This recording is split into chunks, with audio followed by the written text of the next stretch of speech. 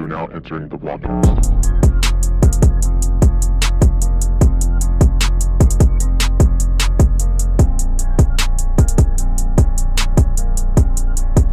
Nerd Vlogcast, take one.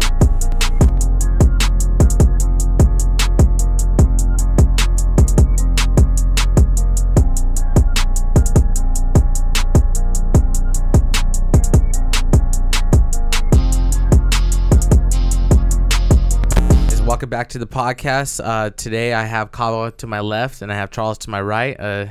Kawa, give us a little introduction about yourself. Yeah, man.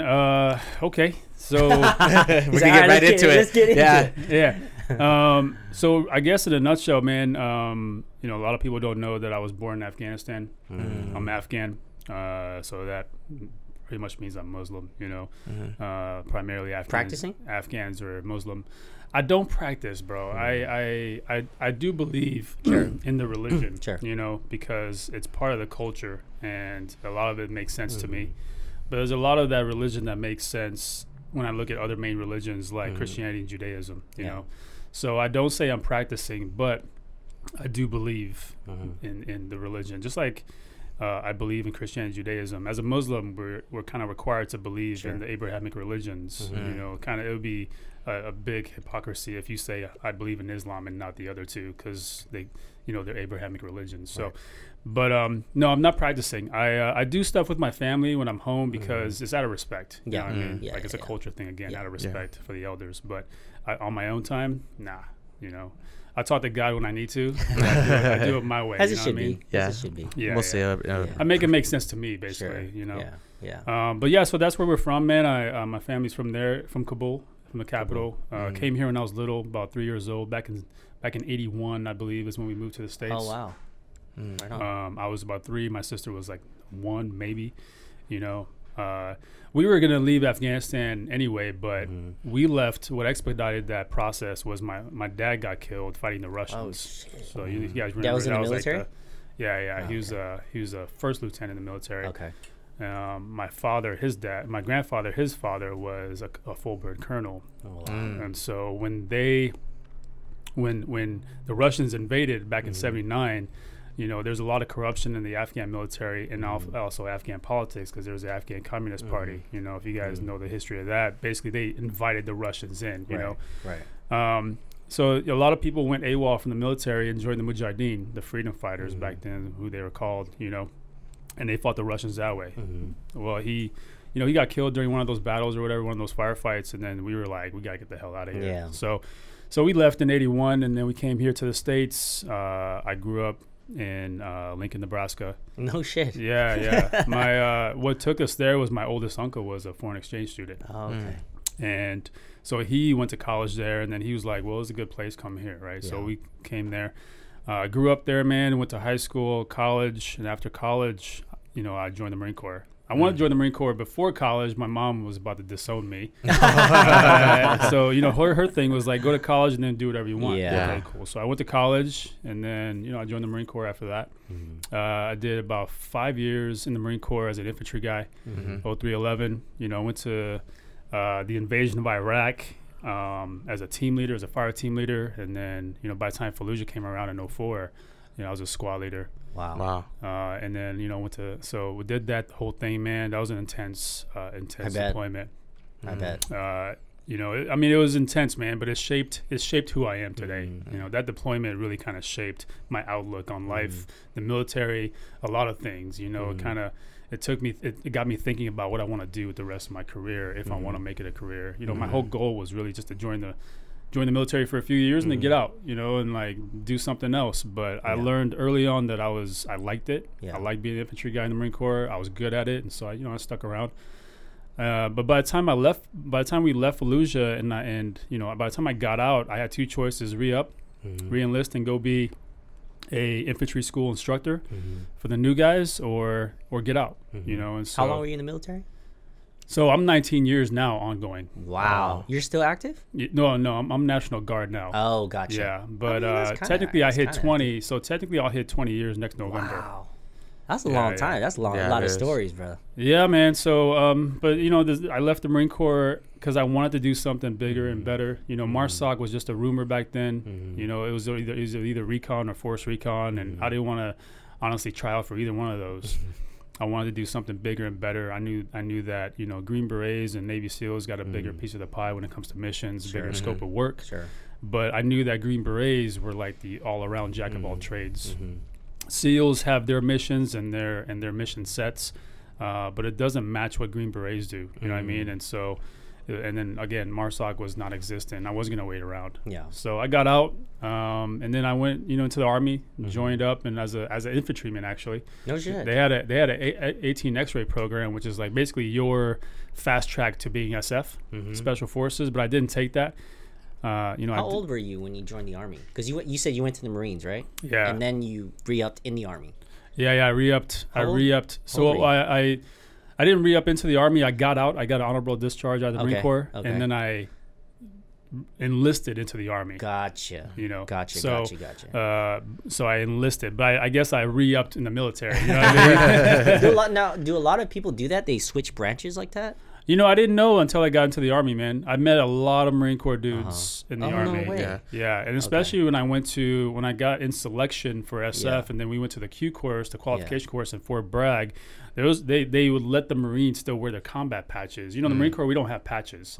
You know, but like in the Army, they have patches, Right. combat, and your unit on your left, Right, right? right. So I saw all these dudes with like second Marine Division, 1st Marine Division patches on their right shoulders. I was like, what is that? I was like, I mean, I know what that is, but Yeah, why are yeah. you wearing it? Yeah. And they're like, well, you know, I was in the Marine Corps. I was like, Yeah. oh, dope. So Gotcha. then I threw mine on. I went and got Gotcha. one. I threw mine on. You That's know, cool. So it was like a little club that you guys were. I mean, Yeah. it was, man. I mean, it was like a little bit of, you know, like a head nod, like, what's Yeah, up, dude? You I know? see you. Yeah. Yeah. You know, but I was 26. Oh, you were when young, man. I was 25 or 26. You're super young. Yeah. So you joined the Marines when you were 18. I joined the Marines when I was 20. 20. Okay, 20, Yeah. 26 Marines. Okay, Army. Cool. Yeah. Gotcha. So then I joined the Army when I was, I think it was 25 or 26 when I joined the Army. And then, you know, we went to selection, you know, went to the Q course, graduated. I got my Green Beret, got assigned to 5th group. Yeah. And then I spent my entire time at 5th group, man. And then, well, you know, I left 5th group a couple years ago, and then I got assigned to 19th group, which is the National Guard SF unit. And they have a company here in Los Alamitos, not too far away from here. So that's who I'm with, man, and that's who I do my time with. You know, when I got there, they didn't really require much of me.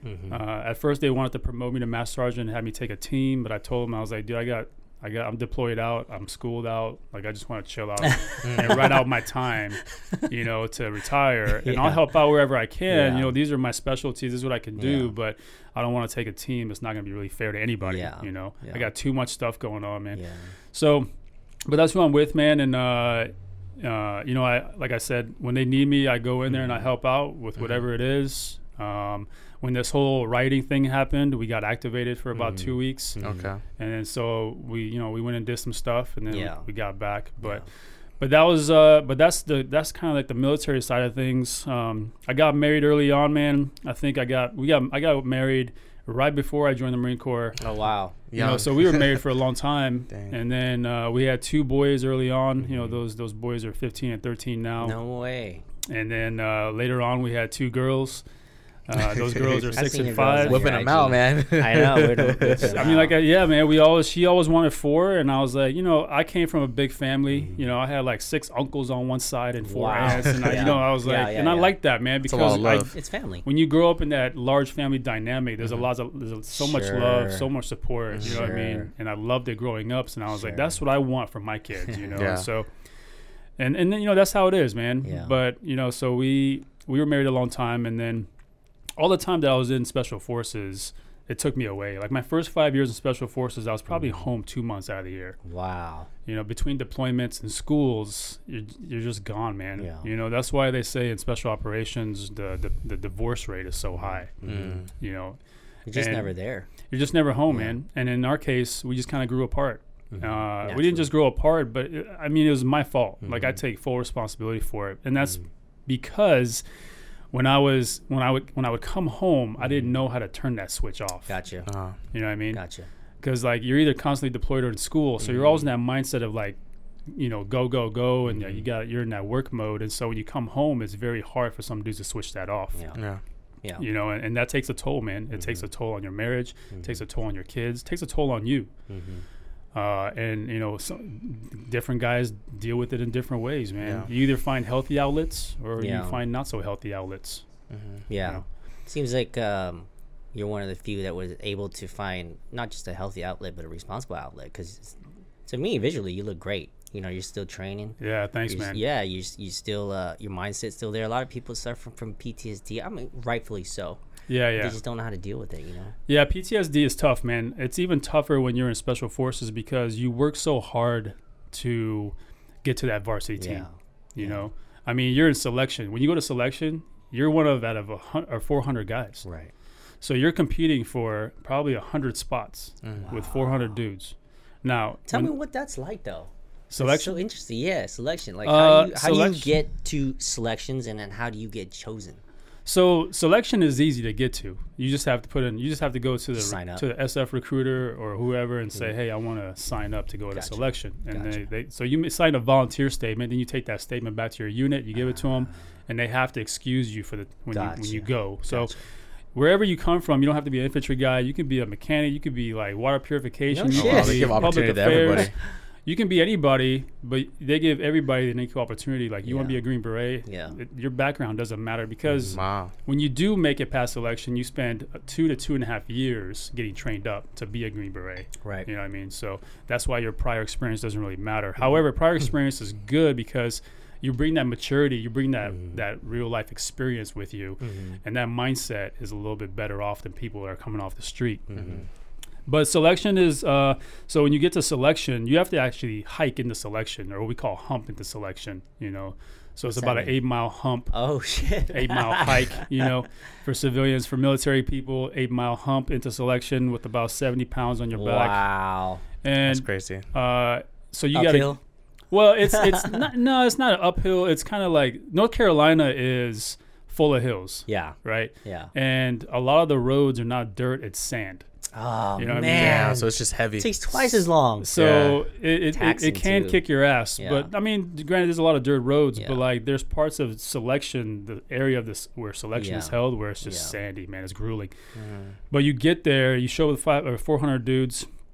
The sergeant major there gives everybody a welcome brief. They tell you like, hey, you're here at selection for the next 24 days. Gotcha. You're going to go through a series of physical activities. Most of them are all individual effort. And that means like, I can't talk to you. I can't talk to you. You can't help me. I can't help you. Because later, the last week of selection called team week is when they put us all together. And you put in like little 12 to 15 man teams. Gotcha. And you do all the team events. Gotcha. But for the first 2 weeks, it's all individual effort. Gotcha. So, and you're timed and it's scored and you're assessed, and they don't tell you what the times are. They don't tell you like if you're doing well, if you suck. Yeah. If you try to cut corners, that's frustrating. Oh yeah, because you just don't know. Like, am I gonna make it? Am I gonna make it? Like, yeah, man. So I mean, you just go as fast as you can. You try as hard as you can. Yeah. But they just don't tell you. They just assess you the whole time. Now, if you're trying to cut corners or cheat, they call you out. But and that's a big ding. You know.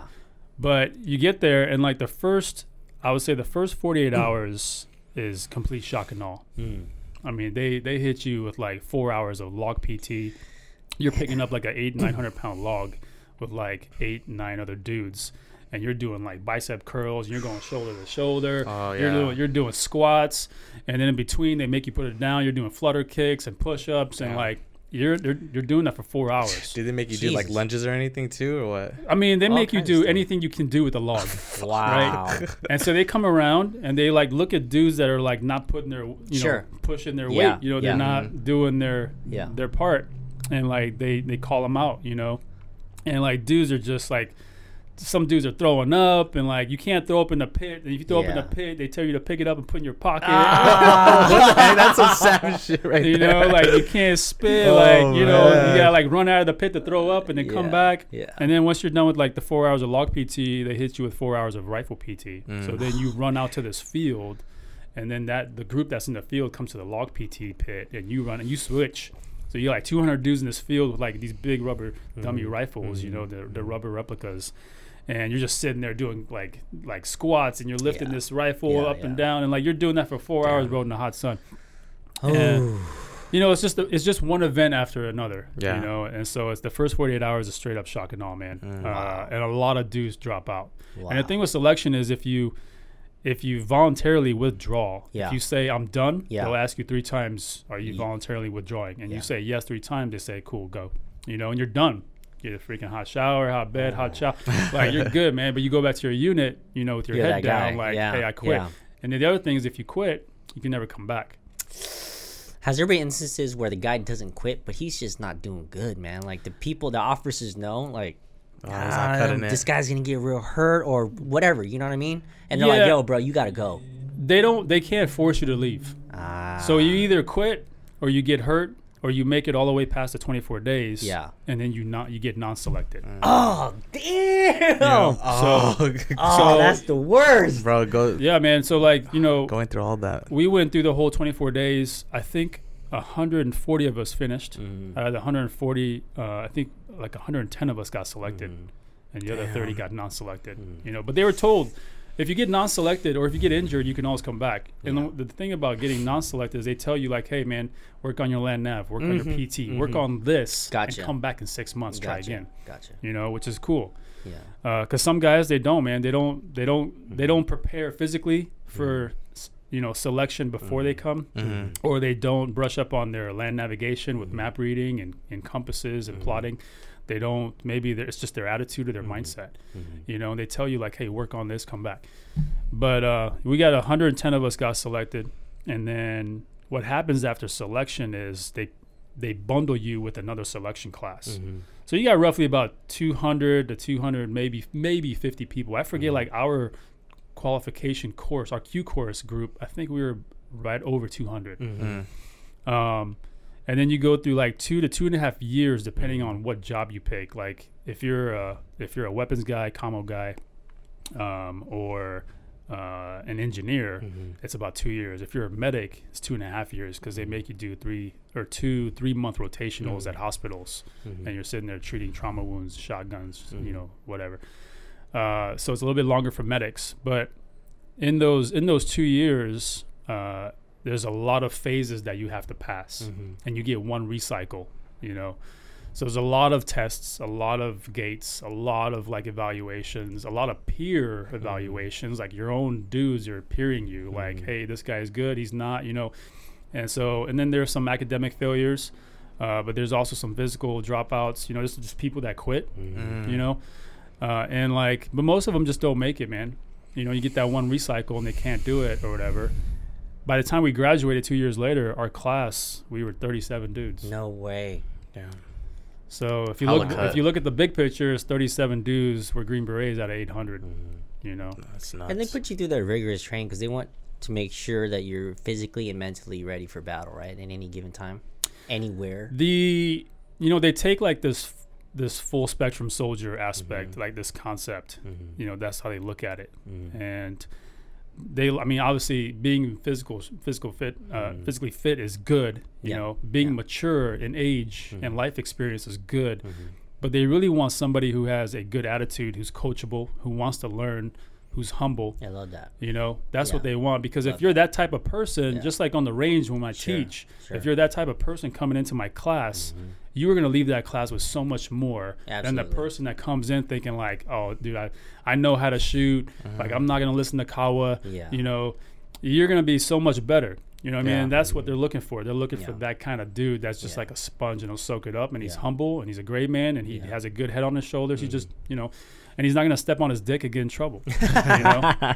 So throwing in some jokes. I like that. You know, but like that's what they're looking for, man. If you're that kind of guy, then you're far better off than you know. And there's dude, all kinds of people come to selection from all different walks of life with all kinds of mindsets and attitudes. I mean, I saw the biggest, strongest dudes crumble, man. They just didn't have the heart. They didn't have the mindset.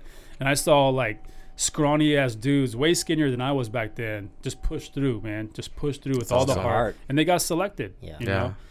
And he might be a tiny dude or whatever, but you know, there's, I mean, he's probably gonna be a good Green Beret one day, you know. But yeah, so selection's tough, man. And like the best advice I was getting for selection was take it one event at a time. Take care of your feet at night before you go to bed. That's a big one. You know, and how did you take care of your feet at night? So you're doing you are constantly, you get 3 hours of sleep at night. You barely get any food. You get a lot of water because they don't want people, you know, to pass out or whatever. But like your feet get a bunch of hot spots. You could get blisters if you don't bring comfortable shoes. Like you don't bring new shoes or new boots to selection. You bring like the most broken in comfy boots that you have. Yeah. But even then, walking in that sand, up and down terrain, you know, it creates hot spots. So if you notice that you have a hot spot, then you need to take some of that moleskin and apply it around that hot spot so there is no more friction.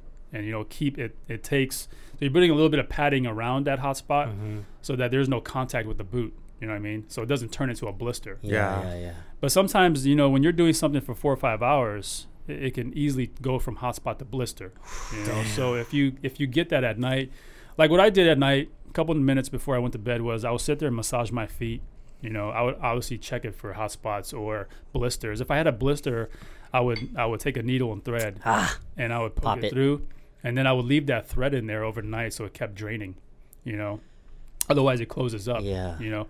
So it just drains overnight, and I just air my feet out. Like I would take them under the covers or out of the covers. And just air them out, man. And baby powder the fuck out of my socks, my boots, and my feet, and massage them, you know, and just check. Yeah. And that was it. Took me 5 minutes. Yeah. But... And then just one event at a time, man. And then obviously, you know, be able to ruck like 4 or 5, ideally 5 miles with 70 pounds. So you're doing like, you know, roughly 12-minute miles. And then just have like an 8-minute mile run, you know. And so when guys ask me like, hey, what's the advice you can give me for selection? I give them those 4 or 5 things. I'm like, dude, everything else is your mindset. Just don't quit. Yeah. Don't quit. You know what I mean? Yeah. So... Man, did you ever think to yourself at any point, like, damn, I volunteered for this shit? Oh, yeah. What? Where am I? I chose this. Like, probably. I mean, several times a day, every day for those 24 days. I was like, what the fuck am I doing here? Yeah. You know, is this what I really like? What am I getting myself into? Am I over my head? Like, what, am I too old for this? Like, you know, and that goes through your mind every time you're at that point where you're just like, I can't do it, you know? It's amazing what your body and your mind is capable of, though, as long as you're committed. It is. Because you said something that was really important. I say it around here all the time to my sales team, which is as long as you don't quit, you're going to win. You know, and then winning is just a personal thing, man. It's a personal thing. That's subjective. Yeah. But as long as you stay in the game, you're going to make it. If you don't quit, we don't have quitters around here. Yeah, you know? I mean, quitting. If you never quit, man, you're automatically a winner. Yes. Right. Your progression of winning is on you. Right. But like quitting, if you have that mindset, we're just like, I can't do it. Okay, then you're gonna stick with that mindset for the rest of your life, unless somebody dramatically changes your life. But it all starts with your mindset, like you said. Your body, your mind is a crazy thing, right? Because your mindset can lead your entire body, or it can break your body down. Absolutely. But I read something interesting a long time ago from an SF guy that wrote a book. And he said, by the time your mind quits, your body is only exhausted about 30% of its physical capability. You know, so your mind is crazy because in your mind, you're like, I can't do it. Your body's like, bro, I got 70% left. Yeah. You know, I got 70% left. I'm gonna steal that. You know, yeah, for sure. But at the same time, if your mindset is right, and you're like, it sucks, I'm sucking right now, but I'm gonna push through this. Your body's gonna follow. Yeah. You know what I mean? Yeah. But if your mindset quits, then your body's going to follow. Right. You know, because your mind is driving the train. For sure. So you know, that's why I preach mindset so much, man. You know, mindset, that's like your physical kind of don't quit mindset. But there's mindset that applies to so many aspects of our life when it comes to situational awareness, when it comes to training on a range, when it comes to the stuff you guys do here. You know, any kind of technical skill or trade craft, it applies to everything. That's why I preach mindset so much, man. But yeah, I mean, that's what it is. And the guys that come in there with the right mindset are the ones that probably will get selected. You know, I mean, just hearing you speak, it's amazing to hear all the things that you went to in the military. And then I start to think, because I met you before I met you, I already knew of you. because anybody in the 2A community knows who Kawa is, kind of basically. Yeah. And it's funny because when I met you, it was the first CQB class. Oh my God, dude, that class is so humbling in the sense where, like, everything you think you knew, like when you do CQB, you're a child again. Not even below. If there was a level below a child, that's what you're at, because everything that you taught in that course was just didn't even think about. Yeah. So where I'm going with this is like, you know, hearing you speak about all these different trainings that you had and you know, the partial career that you're sharing with us in your military. I can only imagine like what you think of when you teach guys like us, you know, in these 1 or 2 day classes, you know. I'm not one of those guys that, as we call it in the military, like a tap protector. Yeah. You know, in SF we say, you know, there's some guys that are tap protectors. Yeah. They're the ones that say, well, you know, I don't want this dude being a Green Beret because, you know, he sucks or whatever, you know. Yeah. I've always been like an empowering guy, man. I've always been an inspirational guy. Like when I talk to regular soldiers throughout my career and they see me with the Green Beret or that Special Forces on my shoulder, they automatically just give me a lot of respect. Sure. And they look up to me just from those two visuals. Yeah. You know, but then when they come up to me, you know, some of them are nervous. They feel like they can't approach a Green Beret. But like the ones that do and they ask questions, I tell them I don't even know them, man. Like I don't know if they're a shitbag or if they're a stellar soldier or whoever. Yeah. But I'm like, dude, go to selection. Go to selection, better yourself. You know, I don't know what you do. I don't know your record, your reputation, but go do something better than what you're doing. Right. You know, and I say that and I take that same mindset and approach to my students who are civilians, who are cops, who are whoever, prior military. Same approach, man. Like for my classes, that CQB class that you came to, those 2 days, is that something a civilian can really use? Not really.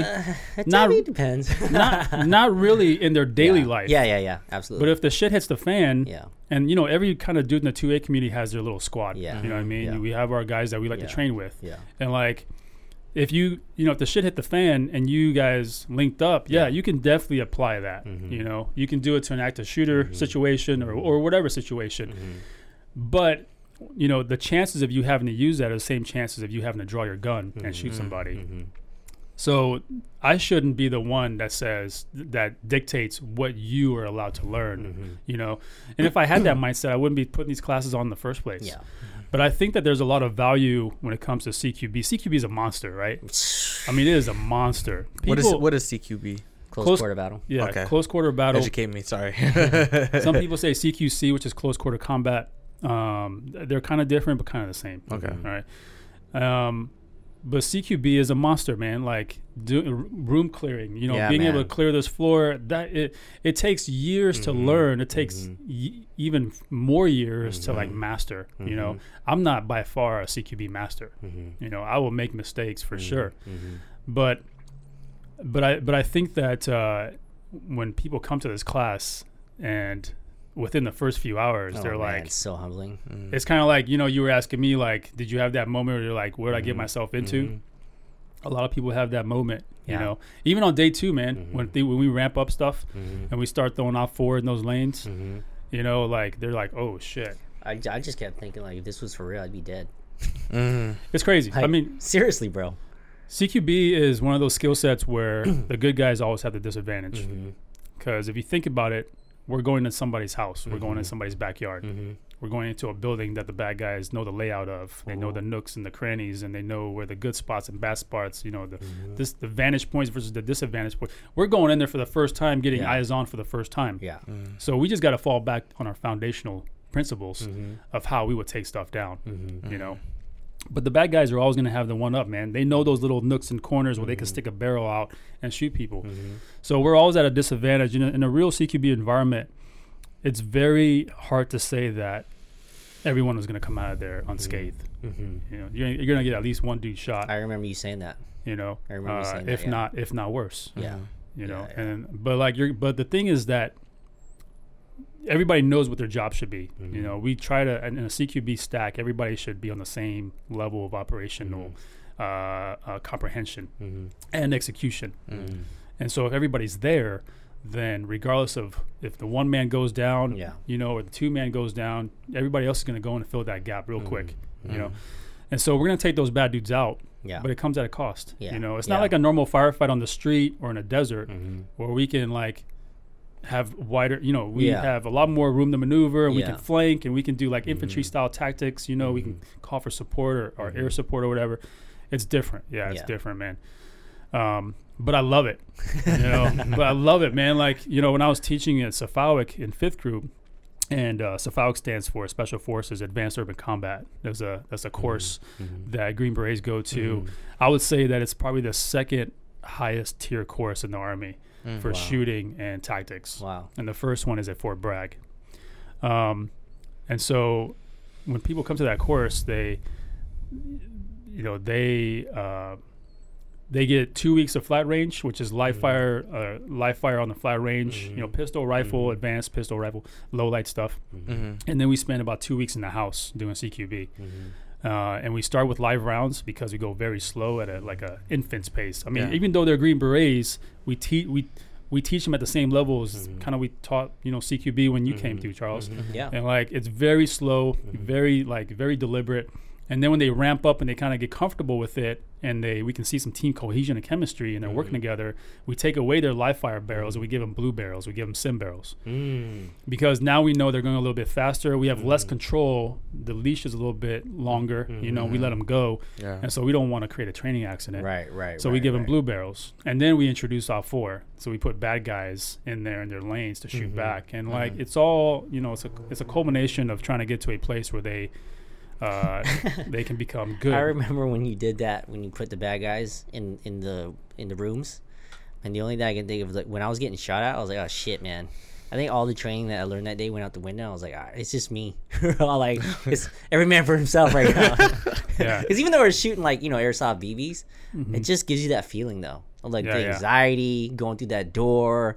Like, who's this dude? Where is he at? Where's he? You know what I mean? It's just it's crazy, man.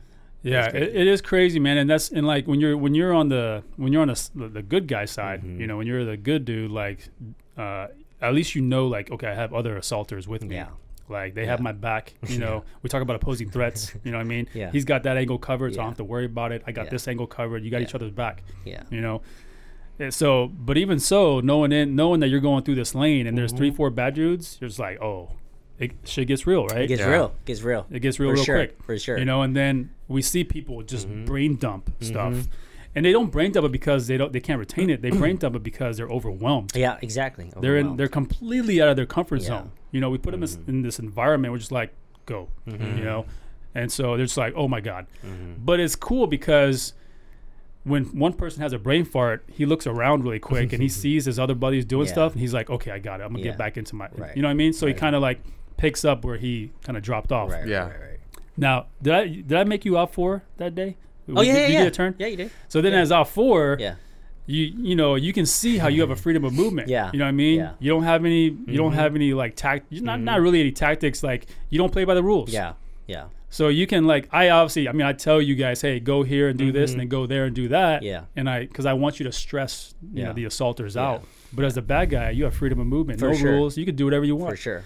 But then when you think about it, you're like, holy shit, I got 14 dudes coming at me right now. It's scary. That was so. The first 2 guys came through the door. You know, I'd fire at them, but then it would just be a swarm of dudes, and then you get that feeling like, oh shit, dude, you're trying to make yourself as small as possible, you know. And of course, I get tagged, but at the same time, I mean, it puts you in a mindset too of like, man, if this was real, I'd be dead for sure. Yeah. You know. Yeah. Well, I mean, another thing too is the reason why I wanted you here too is because I didn't realize how good of a trainer you were until the last course, which is the low light. I've taken a lot of classes with a lot of people. Your instructions were easy to understand, but applicable too. So I was like, I want Cowboy to come here and talk about how, you know, all the things he's been through and all that stuff. But on top of that, you know, I wanted to showcase all this knowledge that you've gained through the military. And this is not a trick question, by the way. I always think to myself, like, why aren't law enforcement more willing or able, or I don't know what other word I can put, but force themselves to train like how, I don't know, I guess I'm a civilian, how civilians train, you know, because they have access to people like you. But more or less, you know, there are law enforcement in our groups from time to time. Yeah. But I just can't help to think, like, why wouldn't they want them to themselves to progress and continue their training throughout their career? Just continue to elevate. Because I mean, yeah. Before you answer that question, the reason why I say it is because, again, they have people like you that are very capable to train. But from what I've understood, you know, the people in the police academy, they go to the academy, they get selected into a police department, and then I don't know if they really actively train or even let alone shoot. Yeah. You know, so I'm going to preface this with I'm not law enforcement and I've never been law enforcement. And I don't know all the intricate details of the law enforcement hierarchy or their structure or where their budget allocations are. right. But, you know, when we think about LAPD, Yeah. LAPD is a huge organization, Huge. right? Huge. And like obviously you have LAPD Beverly Hills and you have LAPD Torrance and Sure. and like even though they say it's Torrance PD, I mean, or Beverly Hills PD, You're it's right. still pretty much LAPD. LAPD, yeah. But they do have different pots of money. You know what I mean? Like Torrance has their own pot of money because it's a city, right? And Beverly Hills is a city, so they have their own pot of money. Now, when it comes to budget, a lot of, from what I've gathered from all the law enforcement people that I've trained and talked to, is that their budget doesn't allow for it. They can't. They don't have enough money. For example, LAPD I think has 9,000 officers. Wow. LAPD, right? Just LAPD, not Torrance, not Beverly Hills, just LA proper, LAPD. I think has 9,000 officers. Yeah. So in my head, when I think about that, I don't know how much money LAPD has. I'm assuming they have a lot, but how much money do you need to proficiently and on a level of maintenance train 9,000 officers and keep them trained? You know what I mean? Right. And How you standardize that? And then how do you standardize that? And how do you make time for that? Like I don't know the structure, right? Because I don't know what kind of hours they work. I think they work like 4 on 3 off or 5 on 2 off. I don't know, man. Yeah. But and the dudes that the dudes that probably have a little more flexibility there is like they're SWAT guys. Yeah. You know, they're special tactics guys. Yeah. But as an LAPD officer, I'm pretty sure you have shitty hours for one, right? But then you work a lot of hours. Yeah. And then when you are off, do you really want to like go to a range and train? If you're already living that life, you know, and you've done that, you work, I don't know, 30, 40 hour shifts or whatever, and you finally get a day off, you know, it's tough, man. You just want to do your thing. Yeah. But when you are at work, I think that the requirement is they get like 1 range day a month or maybe a couple range days a month. Right. And even when they get that range day, they just do a qual. Right. Or they requal like pistol. Yeah. That's like maybe 50 rounds. Yeah. It's nothing. That's nothing, man. It's nothing. But so what they're doing in my mind is they are catering to the lowest denominator, and they are checking that lowest level box that they can. Absolutely. Because I don't know if they're doing it because they don't want to spend the money to train their guys, or I don't know if they're doing it because they don't have the money to train their guys. You know, whereas LAPD SWAT, when they go to a range and I go to a range with those guys, they come out with thousands and thousands of rounds, man. Yeah. You know? Yeah. And we have rounds left over Yeah, when yeah, the day is done, and we shoot a lot. Yeah. You know, Yeah. but they have that flexibility because they're special tactics, right? And their pot of money is maybe a little bit different, or maybe they have an extra pot of money. Who knows? Right. So, I think for cops, and I think generally speaking around the U.S., around this country, is that's kind of like the pretty much like the theme for police officers. Yeah. Now, there are some smaller PDs. There are some sheriff's departments, and sheriff's departments are always going to be a little bit smaller. And I don't know what their pot of money is or what their budget is. But I know that the guys that take that aspect of their job, the shooting skill, whatever. Just let's talk about firearms for a second. I think those guys, they do spend their days off on the range. They do make the most out of their range days for work. I know when I go up to Mike's place, Knockout Lights, and we have SWAT dudes coming up there all the time. They train with us. And I talk to those guys all the time. I talk to LAPD SWAT all the time.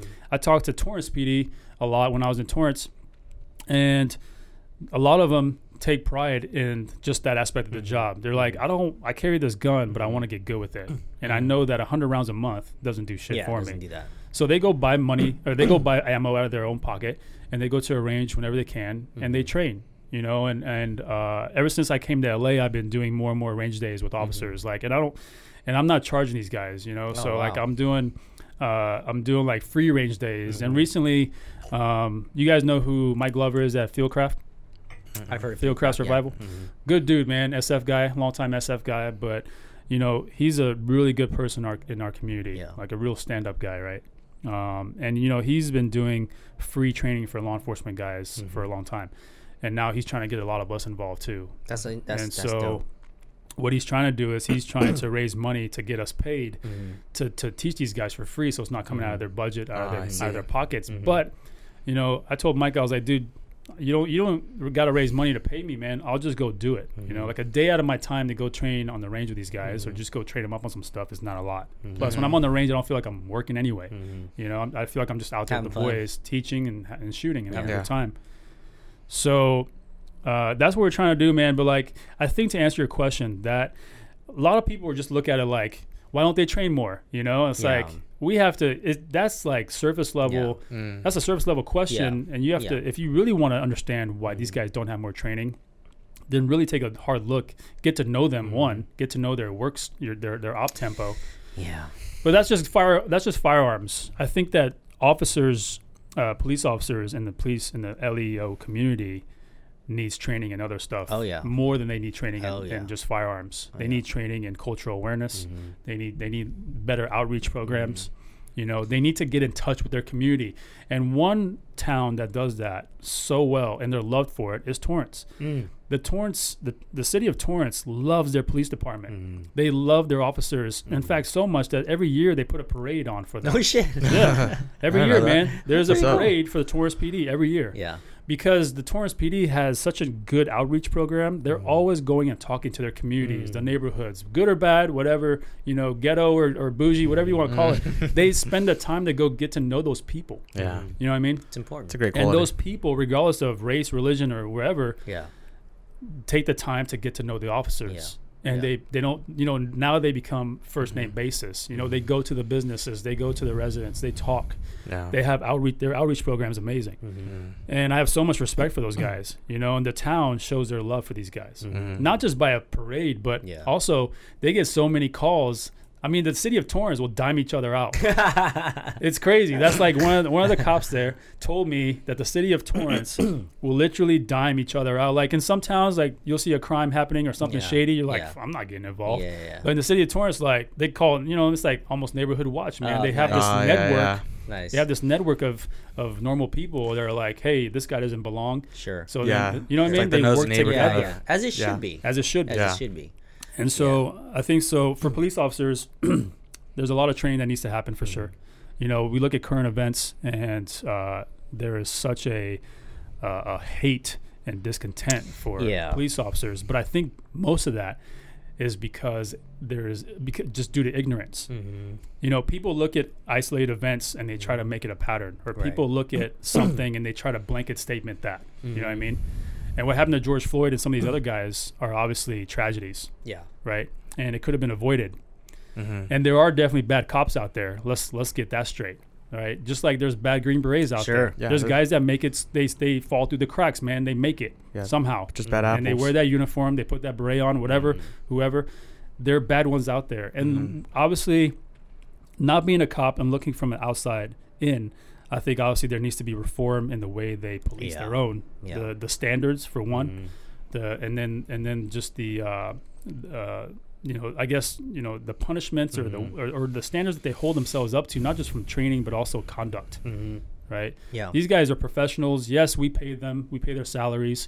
Yes, they work for us, but that doesn't mean we control them, and it doesn't mean we dictate how they should be. Right. You know, because they have a job to do. They're the ones that keep us safe.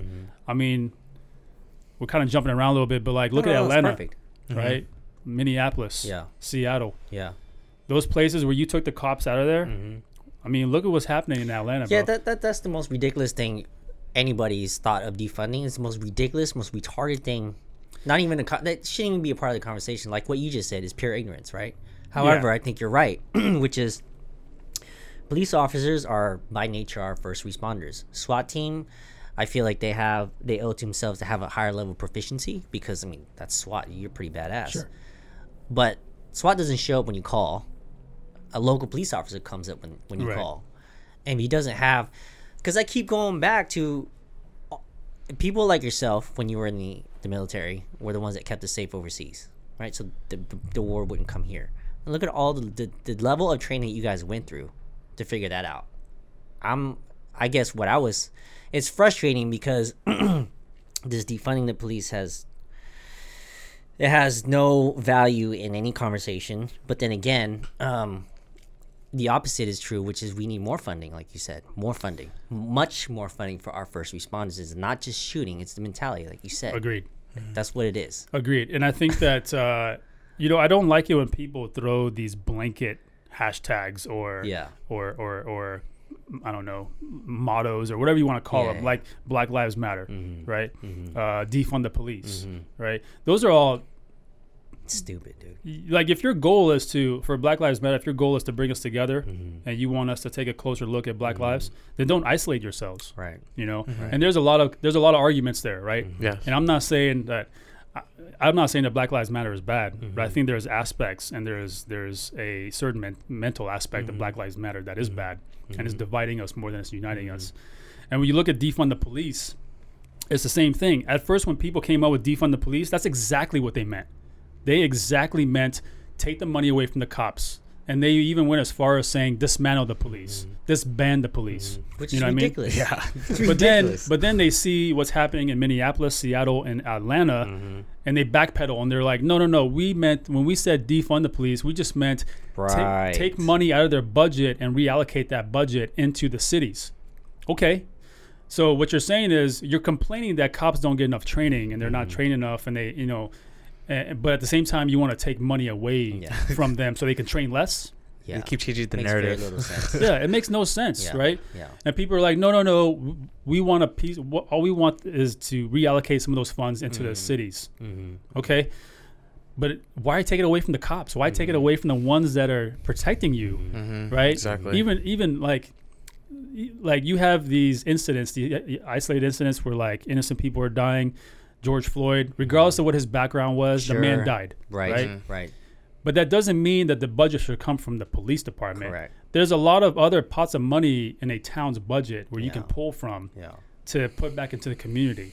You know what I mean? And there's a lot of organizations outside and before Black Lives Matter came that does exactly that. Where are those organizations? You know what I mean? When a city when a city council sits down every quarter and they look at their budget, they look at their expenses, they look at what's left over. They're the ones that sit there and make the choices for, should we put money into schools, roads, cops, where, you know what I mean? It's like, that's where the money should come from. But the whole defund the police thing, to me, is it's ridiculous. It's just a knee-jerk reaction. It is. It really is. I mean, I didn't really understand the type of lifestyle and or stress that law enforcement goes through until I started training with you guys and people like you guys. Because when you hold a gun in your hand, it's a very powerful thing. You can take a life and you have to be responsible for it. Sometimes I think the people like the city council people that you talk about, they don't come from that point of view. No. They come from obviously a political point of view, trying to please everybody, but they don't understand the stress levels that law enforcement, even first responders like firefighters go through. Even teachers, man. Even teachers nowadays, they don't get paid enough. No, they don't. If any, not to go off track, but if this COVID thing has taught us anything, they've taught us that the school systems is a big daycare. Because now that the parents don't have anybody to watch them during the day, they can't do anything. They have to stay home and watch their kids. They gotta watch their kids, but yeah, I mean, this whole COVID thing has woken us up to a lot of little things in our life and in our society. Good and bad. Like a lot of us learned that we can actually be as productive from home as we can from the office. Absolutely. You know what I mean? A lot of us, that's why these video apps and like who is it, like GoTo and excuse me, Zoom, and that's why their stocks are freaking skyrocketing because a lot of people are using it. But in the bad side, it's also shown us that as a society, we need that social aspect of our life because a lot of people that have been isolated in their homes or closed because they can't go to work or they can't go, be a patron of that business or whatever, they're seeing that, that sucks. And they're getting a taste of what it's like in third world countries where people don't have the freedom of movement. They don't have those freedoms. and all of a sudden people are like, oh my God. Yeah. Like, but even so, they still don't appreciate it. Right. You know what I mean? And we can get into like conspiracy theories or whatever, like different, theories of like where COVID came from or why COVID is here, and this and that. But I think that we're going to come out of COVID a lot stronger as a society. Like people are hopefully going to realize that, they should be better prepared, right? Like when that whole toilet paper thing happened, I don't even know where that started. To this day, I don't know where that started, right? But it caused this panic of being prepared. Yeah. And like people were like, oh shit, I need canned goods. Yeah. I need water. I need essentials. I need med supplies. I need this. And like I told everybody that would listen to me, like, hey, make sure you have at least 2 weeks of supplies in your house. Yeah. Because the next thing that's going to come down after a shutdown is straight up martial law. Right. Yeah. And if martial law is declared, no one leaves anywhere. You get caught outside, man. You fucking, you know what I mean? I don't know what that is. Like it's probably at least a misdemeanor, maybe something else. But like you might get arrested. Who knows? But like have a 2 week supply of all this stuff that you need. And just live your life that way, man. So hopefully people come out of this like, maybe I should put some stuff in the pantry and just keep it there. Yeah. Put some extra water in the garage or something. Yeah, I think so. And then obviously we saw the gun craze. Yeah, everybody man. buying up guns and ammo. Yeah. And Yeah. There's like 2 million guns sold in May. that's insane. It's crazy, bro. That's insane. crazy. Which is good. Obviously, as coming from a 2 alpha, a 2A mindset, looking at that, it's good. Yeah. Obviously, we want more people to exercise that right. But at the same time, now you got 2 million new gun owners. They just don't know what the fuck they're doing. Or at least maybe they had guns before. Yeah. But like you have 2 million. If we look at it like none of them own guns, you have 2 million people that own guns now. Yeah. And they need training, they need education. But that's also 2 million guns that can get stolen. You know what I mean? If they're not There's taking, a lot of variables to look at. if they're not locking it up. Yeah. But it seems, and another negative aspect is if you don't have that firearms education, if you don't have a locking device, your kid gets a hand on that gun. Absolutely. You're not even educated on guns, but how are you going to educate your kid on guns? And he gets a hold of that because it's not locked up and now accidents happen. It just makes us look like a shitty community. Yeah. It works against us. Yeah. So it's great that you're buying 2 million guns, but now spend money to get the training and education behind it, the safety behind it, and then spread that to the community. So there's pros and cons to everything, man. It's crazy. Yeah, you're absolutely right. I mean, one of the things I think the month of May, I said 2 million guns being sold. Now I feel like they kind of understand what it's like to own a gun and the process, at least in California, to buy a gun. It's just it's a pain in the ass, man. Bro, it's so I funny. hope they get kicked in the butt with that. And they were like, oh, wait. Because I had some buddies call me and was like, yo, man, I want to get a gun. First, what should I get? And 2, how can I get it? Can I get it the same day? I was like, nah, man. First, you got to go there. You make sure it's available. Then, the whole thing, 10 days. 10 days? What you mean 10 days? Man. Oh, yeah. Then you My gotta buy process the was ammo. crazy because I went and got one in April, and I'm barely picking it up on Saturday. Yeah. It's like the waiting process was crazy. Bro, but it's so funny. They're like, what do you mean I can't get it the same day? It's so funny because I have a lot of friends who are liberals, man. Yeah. I have some roots in this town, and so I have a lot of friends. Most of them are liberals, but like because I'm their friend and because I talk to guns about them all the time, at least from a 2A stance, they are more supportive. Yeah. Right. And so it's funny when this whole thing happened because same questions. They're like, yo, I want to get a gun. I don't know what to get, Yeah. but how do I get it? And I'm like, this is what you got to do. Yeah. And they hit me back, like, same thing, right? 10 days. Like, I got to wait 10 days. And so I'm just like, oh, this is too easy. I take that opportunity to be like, you voted for it. Yep. Oh, we got to wait 10 days because you supported that. Yeah. You know what I mean? So next time you think about, a gun control bill, you need to fucking vote against what I it. said too. Advocate against it. And you won't have to wait 10 days, but like, or because of the ammo, I got to do a background check for ammo. Like, yeah. Because like people like you voted for that, Yeah. Yeah. And so, but yeah, man, it was crazy. So a lot of people bought guns, man. A lot of my friends who are liberals bought guns. Yeah. But it's also good because I feel like it's a good segue to get them into the community. Well, that too, but they get to stand on their own misguided principles when they called me and were like, fuck, I gotta get a gun, bro. I was like, oh yeah, now you want to get a gun, huh? Now you want to get one. All right, well, all right, this is how you do it. But I'm saying, saying like they get to stand on that. Yeah. Because like what you said, you voted for that, you chose that. Yeah. Now look at you. Yeah. And this was obviously due to the hype of the pandemic. They're like, oh my god, everybody's freaking out. Like, oh my god, lines around the block. And we're like, oh shit, dude, 10 days. Yeah. I mean, it's always interesting to see that. The point I was going was, it's always interesting to see that when shit really does hit the fan, that your ego goes out the door, man. It's all about you and your family and how you protect them. Yeah. And so really the real 2A community, that's what it's about.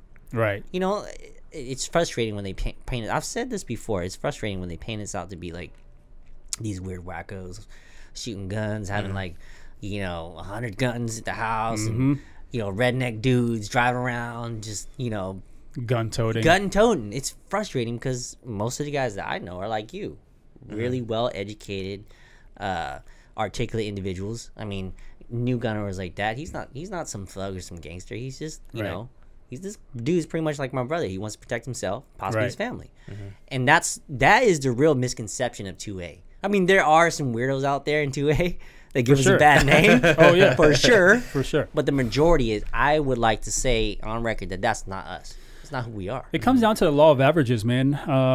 That goes for anything.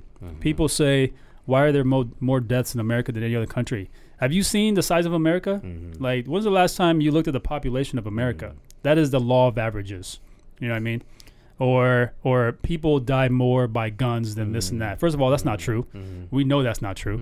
But even so, when you have this many people that own guns in a free country, then by just the law of averages will tell you that, yes, you're going to have gun-related incidents. And for the people that really know the 2A community, or at least understand it, also understand that we're against those type of people, those gun-toting fucking absolutely ignorant assholes that just make us all look like an asshole in the community. For sure. We're against those guys. And we would love nothing more for those guys to not own guns, because just like being a cop or a military guy or a doctor, not everyone's cut out to be that. Yeah. Not everyone's cut out to have a gun. You have that right, but that doesn't mean that everyone should have the ability to execute it. And I'm not by any means saying that we should offer gun control or there should be some type of gun control. No, not so whatsoever. But there are some people that are not in the right mindset to own a gun. You know what I mean? Just like there are some doctors that should not be doctors. Yeah, straight up. I mean, malpractice is like the leading cause. After cancer, malpractice is like the leading cause of deaths. I believe it. In this country. Yeah, man. Yeah. And so, good God, man, like... Hold on. Let's not brush over that real quick. Isn't that amazing that malpractice is the second leading cause of death? Because my friend, who's a very good friend of mine, she's an OR nurse. Used to be at Hoag, and you think Hoag has a lot of good doctors, and she goes, man, there's some doctors there, bro, that if you need a surgery, you got to hit me up first. I'll let you know which ones that can operate on you, because there's a lot of them that are just fucking shit. I was like, no way. What the fuck? Isn't that amazing? But it's the same. I mean, it all comes back to the law of averages, man. Like, there are so many doctors in this country, but if you look at the way people can become doctors, there's a lot of gray area there, right? I mean, I've heard of people going to Guam, or people going to South America, or going to some other foreign country to get that certification, and they come back here and finish it out. And now they're all of a sudden they're MD. That's a hack. You know what I mean? Now, I'm not saying that they're not good doctors because they took that route. But I'm saying that the standards, just like any other, just like cops, just like SF guys, the standards are not where they should be, and the monitoring or whoever's enforcing those standards are not enforcing them like they should be. If a doctor, in my opinion, if a cop shoots a bad guy, or excuse me, if a cop shoots a person that was not a bad guy, he should no longer be a cop. Right. Now, if you kill that person, not only should you not be a cop, but you should probably go to jail. Right? Because what makes his murder any different from a civilian who committed murder? Right. For sure. But that's not the way they look at it. Right. And there could be a lot that goes into that. Maybe the guy's been a cop a long time. He has a good reputation. His record's clean. He's outstanding. He makes one mistake. And when it comes to the department, maybe they're trying to look out for the guy. As a community, we may look at that like, why does why is there a double standard here? But we are looking at service level things. Yeah. If you look into the guy, Yeah. who he is, who he was, Yeah. then maybe, you know what, he stepped on his dick, as we say, and maybe he deserves a lesser punishment Yeah. than a normal guy, Yeah. right? So there are a lot of factors that go into it, man. Doctors, cops, SF guys, engineers, whoever. Yeah. There's a lot of factors that we need to look Yeah. into it. But Yeah. we, as a community, as a society, we see something and we think they're all like that, Right. right? Or we Right. think automatically like, he's a piece of shit. Yeah. You know? Generalize. And so that guy that killed, I forget his name already, but that guy that killed George Floyd, Mm-hmm. yeah, he's a piece of shit for fucking putting his knee on 8 his minutes, neck for 46 eight or so seconds, eight, yeah. 8 minutes. 8:46. Yeah, that's a long ass time, Yeah, bro. that's too long. Yeah. And if the guy's saying he can't breathe or whatever, why are you still have, you know what I mean? If the guy's not moving, then why do you? Yeah. So there's a lot that goes into it, but like the other 3 cops that were there, they're equally wrong for Absolutely. not stopping that guy. Absolutely. But at least the Absolutely. videos that I saw, a couple of the guys were trying to keep the crowd back. Yeah. Right? So maybe they looked back a couple times or whatever. I'm not going to get into all that. I'm not going to speculate. But all I'm saying is that when it comes to someone who commits a crime or does something wrong, especially when they are a public employee, we shouldn't be so we shouldn't be so quick to like just put them all in the same boat, man. A lot of people say cops are bad, this and that. You know how many cops are in this country? Oh yeah. Like you said, 9,000 just in the LAPD. LAPD has 9,000. Yeah. In this country, That's a lot of there's people. hundreds of Yeah, thousands yeah. of cops. For sure. And if you take all the incidents that were wrong, like where innocent people died, that still doesn't make Yeah. cops the majorly bad. You know what I mean? This is also the other thing that people don't understand or realize, and I think more people should presence this. But cops, their job is to look for threats, and when that's your job, you saying work 3 days on, 4 days off, whatever. If that's your job for 3 days to look for threats, that's gotta fuck you up sometimes. Takes a toll. It takes a toll. So when a real threat does occur, I'm not saying that it's right, but I'm just saying I can understand the mindset of being overzealous. Not that it's right, but I can understand it. That's hence why they need more funding, more training, psychological training, physical sure. training. But that's really what cops go through, man. Like, if it was I have friends that are cops all the time, and they tell me that it changes them sometimes. The job really does change your mindset sometimes. When I look at it from a bird eye view, I personally think that the cop who's on the street doing his job, it's not his fault. I think that his leadership fails them. Right. I think that their leadership, whatever that chain of command is, fails them. If you are going to give a person, I don't know, what is it for a police academy, like 6 weeks or something, and then you say after 6 weeks you're like, here's your badge, here's your gun, there you go ahead. What do you think is going to happen? Yeah. If you don't follow him up, if you don't do follow-up training, if you don't do follow-up evaluations, if you don't have standards that he needs to meet every month, every week, every day, if you don't have someone who is checking in on this person, hey, how you doing today? How's it going? Whatever. You know what I mean? Like, are you overwhelmed? Is this taking a toll? Like, is there certain levels of PTSD occurring? Who's checking up on this guy? Right. It goes back to when I was talking about SF guys. Yeah. SF guys they bust their butts to become a Green Beret. Absolutely. You made it to the varsity team. Yeah. So when you're on the varsity team and you go overseas and let's say you see some fucked up shit, it fucks you up in the head, and you come back home, a lot of SF guys will be very hesitant to raise their hands and ask for help because in the SF community or the organization, when you raise your hand and you ask for help, they take you off a team. Because at least for the period that you need help or you need to be evaluated, you are non-operational. Right. So you're you're a liability. You may be a liability, not just but to yourself as well. Yeah, right. yeah, So they pull you off the team. Yeah. They pull you off a team. They try to get you some help. In the meantime, they give you a desk job in some S shop, some support shop somewhere, right? And so nobody wants to raise their hand, bro. Like when you work that long and that hard to make the varsity team, you don't want to sit on the bench. You know what I mean? You want to go do the thing that you're trained to do. We're trained to do. Yeah. So a lot of guys, and even when you get help, the military sucks at dealing with PTSD, and they suck at helping guys. Yeah. So, and you know, I don't care who's listening to this right now, but like, I'll tell you my personal opinion of the military. They suck at helping guys that need help. It's true. What they do is they're like, oh, here, go see this doctor. Yeah. Cool. The doctor talks to you. Hey, man, like, tell me your symptoms, right? And then the doctor will give you prescribe meds. This is the They- VA. Well, it's not just the VA. It starts at the local unit, because every local unit has their own medical Gotcha. kind of facility or whatever, Gotcha. right? It could be the VA, but it's also Sure. anyway. So they hand out prescription meds like it's candy, right? They don't have, and like, who can talk to SF guys about PTSD? You think some doctor who did 8 years Sure. in a college is going to come and be able to talk to you about PTSD? Fuck no, man. They haven't seen what you've seen. Yeah. But that's who's trying to address it. Yeah. You know, they're trying to take the textbook route and like, let's have these professionals who have titles help these guys, even though they've never could understand what these guys have been through. Yeah. And so when these guys go talk to these professionals, like, hey, this is what I'm going through. I mean, when I did that, I was like, you have no clue what I'm saying right now. Yeah. You know what I mean? You have no idea. How do I relate this? How do I Right. articulate this so you understand? And then you're going to tell me like, well, you know, if you're lacking sleep, or if you're tired, or if you're depressed, you know, we'll check in with you, this and that. But here's some meds too. Yeah. There's no It's- trust.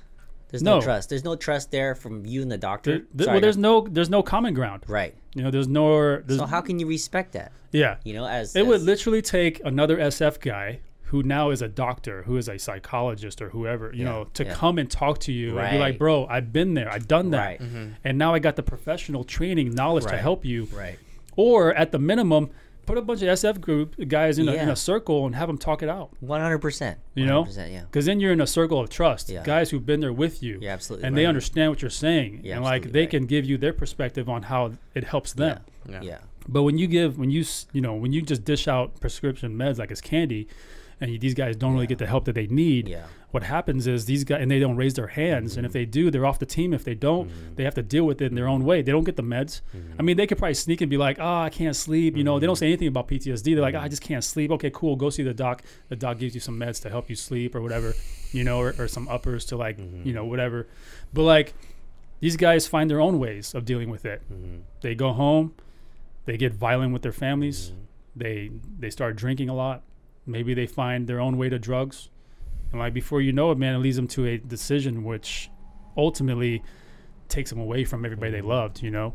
And they take their own life. That's the ugly side of war, right? Not even fighting in war, but preparation of I mean, war. my last 5 years at Fifth Group, we had 3 or 4 dudes that took their lives. Oh, man. And one of them was a good, I mean, I knew the other 3 guys, but one of them was a good friend of mine, man, JD. I'll never forget that guy. He was always like an up-tempo guy, happy, like joking around, you know? But even when he was suffering through all that, there was no flags for me. There was no Like, indicators. he hit it He- well. No, he hit it well. Right. You know? Because he probably didn't want to be off the team, man. But I knew his wife. I knew his 2 girls. Yeah. Like, good dude, man. Yeah. And he was a good fucking Green Beret. Yeah. But I show up to work one morning like, yo, you hear what happened? I'm like, nah, JD took his life.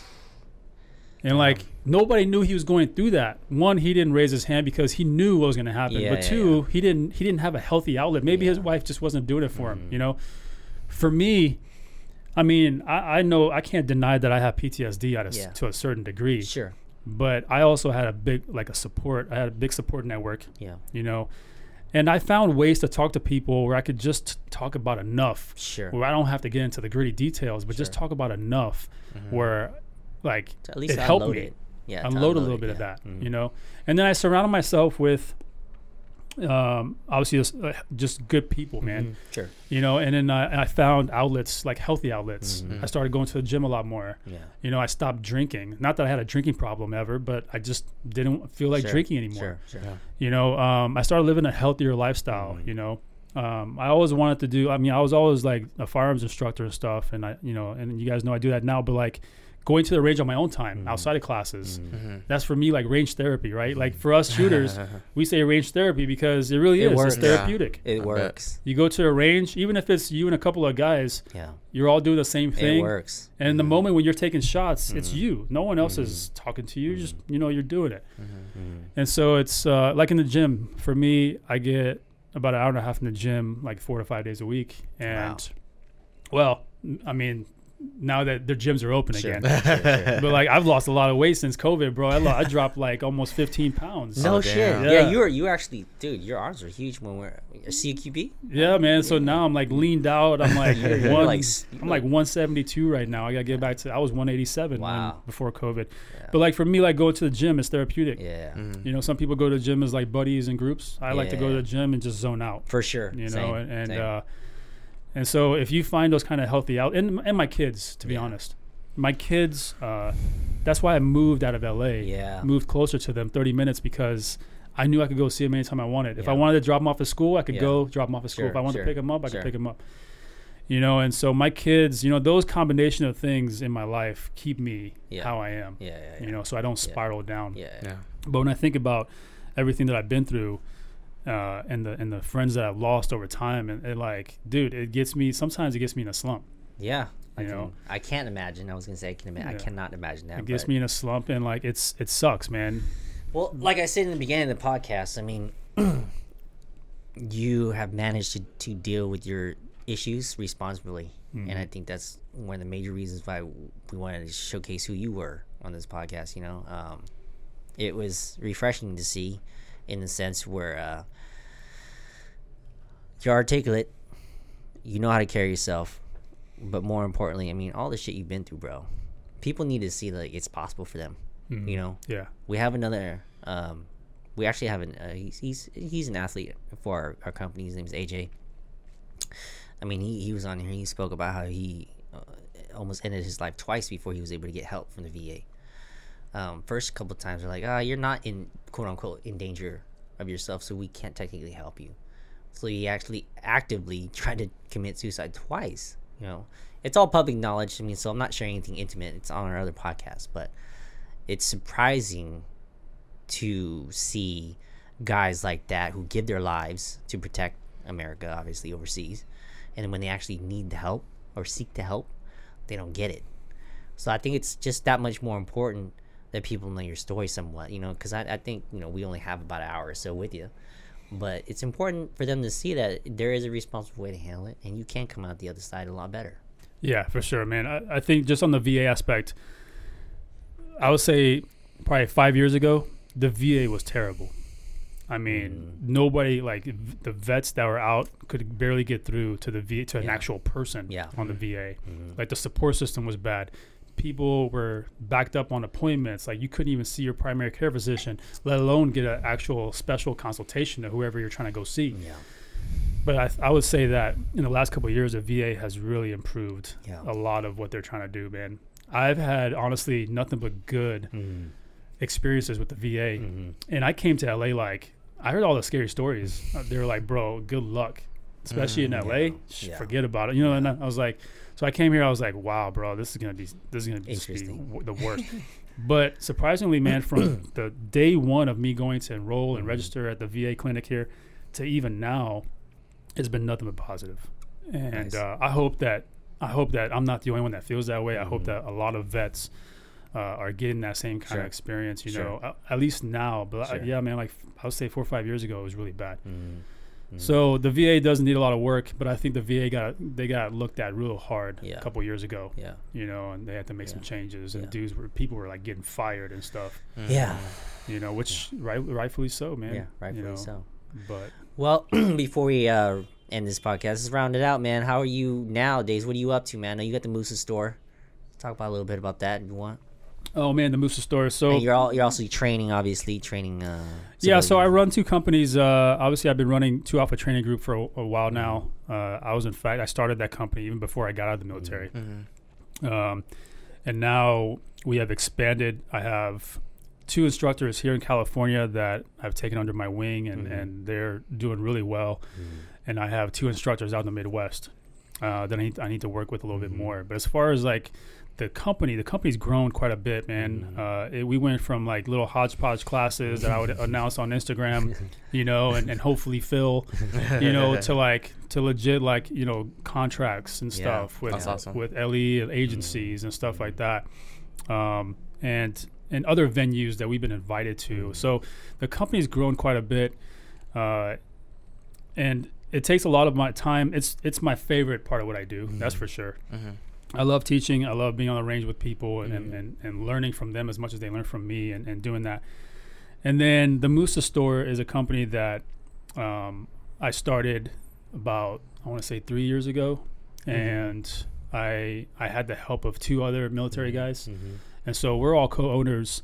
But the aspect of that store was to have a curated place where you could go find stuff that works, right? Tactical gear that works. We didn't want to turn into like a Walmart of tactical gear, like a Brownells or something like that, where you just go get lost in a bunch of junk. Yeah, we wanted to cherry pick certain things from every company, Safariland, Surefire, Wilder. I mean, whoever, right? Smart. To bring on, and now. But I started that company with a couple T-shirts. So I had a T-shirt. I have the Right to Bear Arms T-shirt with that bear, with the armless bear with the AR on the ground. It's basically the California flag. And then we did like pistol fundamentals and rifle fundamentals. So, and the T-shirt was just to kind of get the name out there. Yeah. Because everybody loves T-shirts. But then we went from T-shirts to quickly like going to tactical gear and bringing on all these vendors. And if you guys look at the store now, it's grown quite a bit. Oh yeah, I was on it the other day. We have everybody on the store. I mean, awesome. And if we don't have them on the store currently, we're probably talking to them. The Musa Store is my vision for the Musa Store is to kind of make it the tactical REI, right, where you can go get the best stuff. But I don't want to stop there. I want the tactical aspect of the store to be one corner of the virtual store. And so we're about to get into the outdoors industry. Nice. Cool. We're about to get into the fitness industry. Hey, let's go. So I love it, man. I love it, bro. Yeah. Hustling. So we're talking to companies that like Big Agnes and Jetboil and like these companies that make the outdoor industry. You know what I mean? Everything from like your car tents, that you can mount on top of your vehicles to like lighting and sleeping bags. Yep. Everything like that. And then also at the same time, we're getting into the fitness industry. Nice. So we're going to bring on like a lot of fitness equipment. We're talking to Rogue and XD Fit. Nice. And then we're also going to look at kind of the apparel that supports those industries. So we're growing, man. We're growing. And I have a good team, My job for the Musa Store now is just to be the face and voice of the company. But I don't do anything operational wise. I really don't, man. We brought on some really smart people to be the CEO and the COO, the CFO. Like we brought on the really smart people to be those titles and do that so that myself and like my 2 business partners can kind of chill out and look at the bigger picture.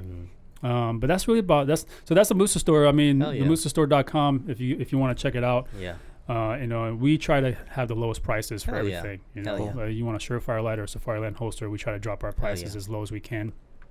Right on, man. Yeah, man. Otherwise, 2alphattraininggroup.com. And in fact, I say the website, but the website isn't even live yet. Get that going. I know. But what you can do is go to 2alphattraininggroup.com and sign up for the newsletter. So cool. You can put your email in there or whatever, and then as soon as it goes live, we'll get things up and running for you. But that's it. And then all my collaborations for social media, man. Working with Glock is a blessing. Working with some of these other bigger companies is a blessing. Where can they find you on IG? So Kawa_M_official. That is my main account. It was 2 Alpha the Quit, but I changed it because I'm trying to get that blue check mark from Facebook, but Facebook just hates us. They hate the 2A community. They hate us, man. They hate us. But one of the requirements was it needs to represent my name. Sure. Only celebrities get away with that stuff. Sure. Yeah. So I changed it, although I have a backup account. But that's where you can find me. Right on. YouTube channel is 2 Alpha the Quit. Facebook is 2 Alpha the Quit. The podcast is the 2 Alpha Collective Podcast. Nice. So, maybe I'll get you guys on there sometime. Bro. That'd be dope. Yeah. And I'm trying to get a little more routine on that. But right now, there's a couple episodes that are cool. Pretty cool episodes that go check out. Cool. So that's it, man. All right, awesome. Well, thank you so much for making time to come down, man. You're one of my most favorite people in 2A community. Keep doing your thing. You crushing it, bro. And I love hearing your story. Hopefully, we can make some more time later on down the line sometime to check in with you and see how you're doing. Yeah, absolutely, man. Thank you so much for having me. I had fun, man. Appreciate it. No, it was a good chat for sure. It flowed. I loved it.